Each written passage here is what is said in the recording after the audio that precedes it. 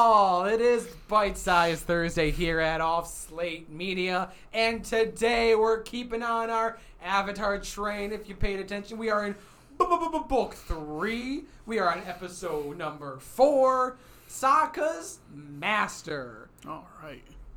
I really don't remember much of this episode. Before we watch it, I really, truly...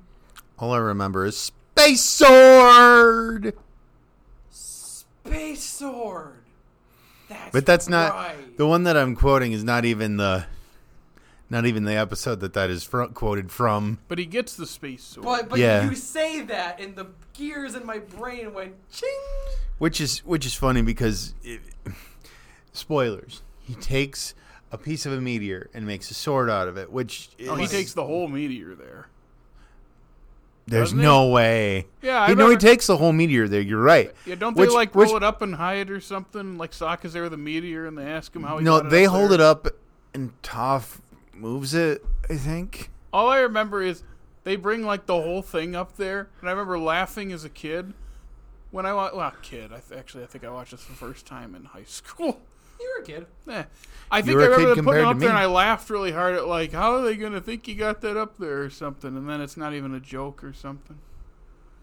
I remember this being one of my favorite episodes, the watch through I did with my brother that I keep bringing up over the series, because it's this if you have any kind of like insecurity about like being left out, you can relate to it because the other three have these bending abilities that he doesn't have. So when a problem arises that he can't really do anything about at their level, or in this instance, that makes sense. Because I remember there's something that's in the beginning where I have this image in my head of him like bummed watching them do something that he can't do. I remember that much. So then when he finds the master guy and learns to sword fight, that's what I remember. And I remember it was like this. It's like this weird cathartic feeling for me because it was like I'm relating to a character already, and I'm further relating to this feeling of being left out, and that's all I remember from the episode. And a lot of people really like it. Nice. So that's all I remember. I don't remember the smaller detail. I just remember Sokka sad, Sokka gets sword. I mean, it sounds pretty simple. Back to the point that I was making, whether he used the entire meteorite or not, I just think it's weird that somehow you can, I'm going to say smelled. I don't know if that's the right word to use. I think it is. Smelled. With a T.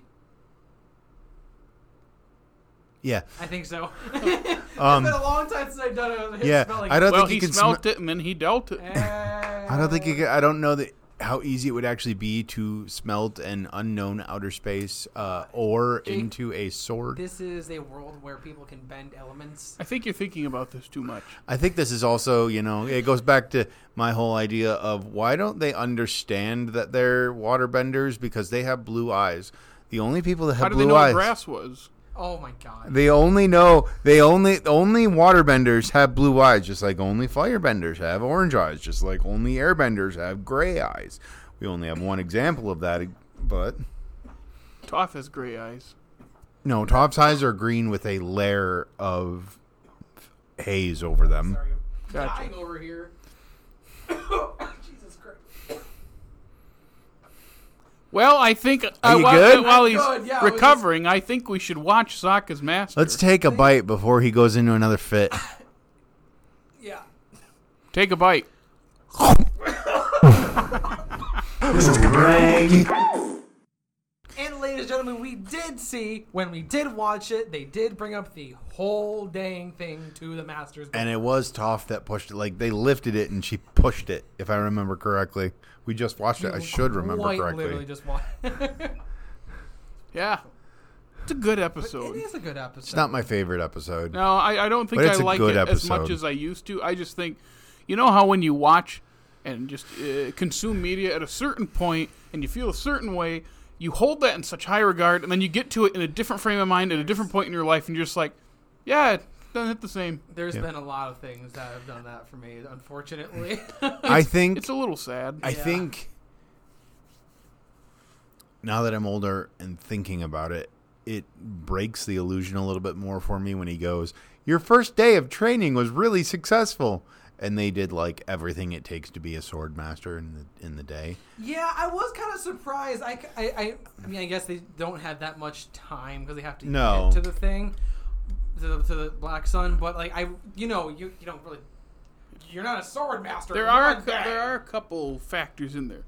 One, he was already skilled at some kind of hand-to-hand combat with his other weapons, so that factors in a small smidgen of a way. He's not starting from square one with any weapon. That his boomerang skills is what translates to sword skills. I mean, it is a one-handed weapon. Doesn't he use the sword kind of like not quite like a boomerang because it doesn't come back? No, but it kind of replaces his like bone thing. Yeah, it's like a club.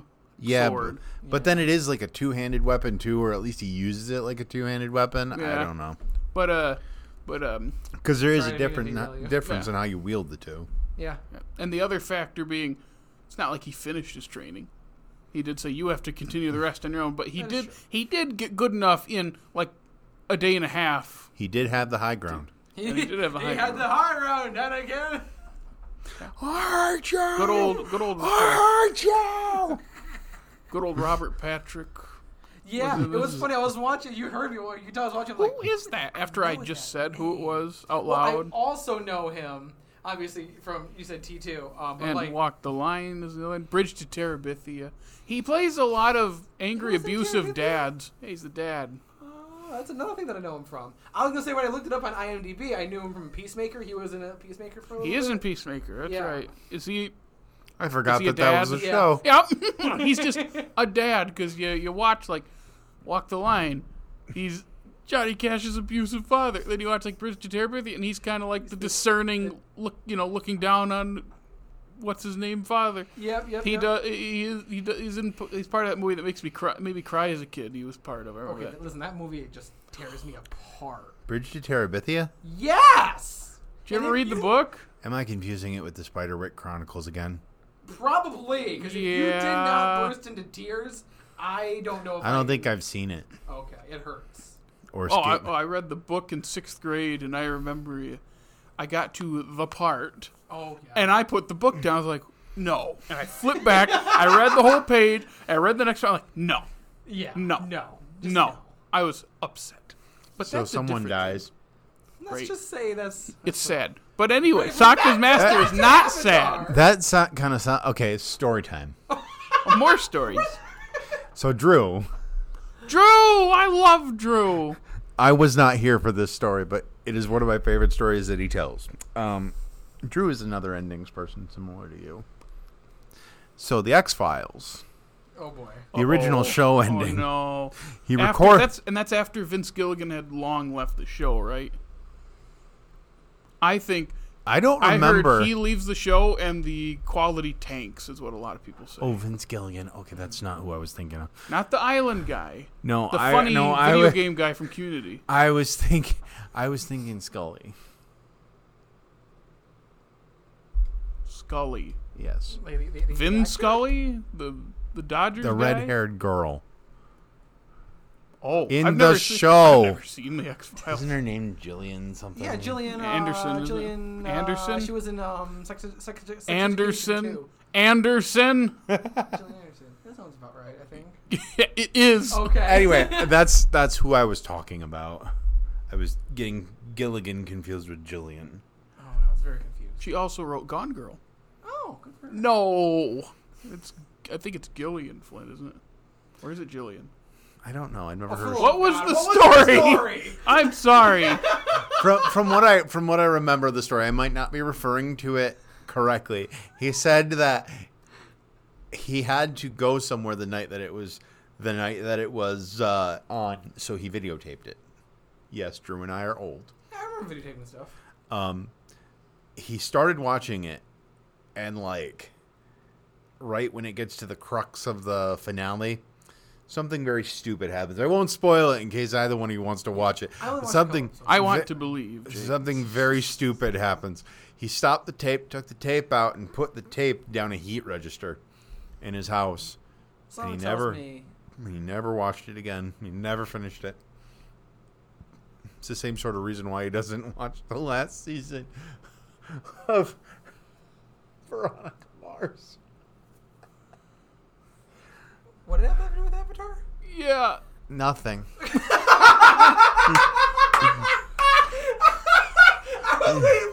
Okay, story time 4 minutes later. Oh, yeah, that had nothing to do with anything. I just wanted to hear myself talk about Drew, which I don't blame you. Yeah, I still have to talk about my friend. I miss him. Yeah. Hi, Drew, if you're watching. More likely listening. Hi, Drew, if you're listening, and I'm waving. Oh, my God. That was Sokka's master. The one criticism I've heard from this from a YouTuber in the past was it was one of his least favorite episodes because he never felt like Sokka wasn't like a big part of the group, so him feeling left out all of a sudden was like random. And I remember sitting there going, "What are you talking about?" I felt that. Like, I mean, there's going to be an insecurity about him being the only non-bender in the group. Like, I can see where he's coming from, like, when it comes to friendship-wise. Like, obviously, they've always been good friends with Sokka. Like, that's, like, not a reason to feel out. But he felt outside of it because of his lack of bending. I just remember the criticism was like, I know it's a whole episode about, like, giving him, some kind of thing to do to make himself feel better. Yeah, but they act like they haven't been relying on him for the entire show. Yeah, and then they spend the whole episode realizing, like, he is an essential part of this group.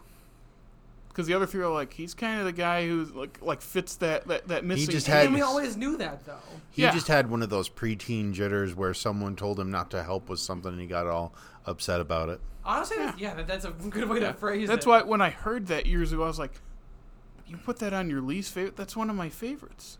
I don't know if it's still my favorite at this point because we haven't finished the show and there's some great episodes coming, and I didn't feel the same way, but I still really like this episode. We've already seen Jet, so... That's true. Obviously the best episode ever. Yeah. But that was one criticism I heard where I was like, and that's like the only person I've heard because most people really like this episode.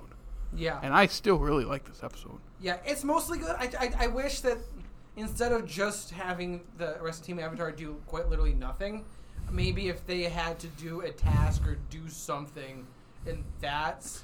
they had to do a task. They had to survive without Sokka. Yeah, I think... But also, we're cutting back and forth to Iroh getting swole. That's a good point, though. So we don't have time. I forgot about swole. He definitely went to the gym. Like, holy crap. When that man, like, dropped his... It's going to sound really bad when I phrase this, but... When he dropped his robe. Dropped his garments. When he derobed and grabbed that bar. And when he derobed, it was just, like, muscle. Like, my man was ripped. Got some Adam Driver nipples.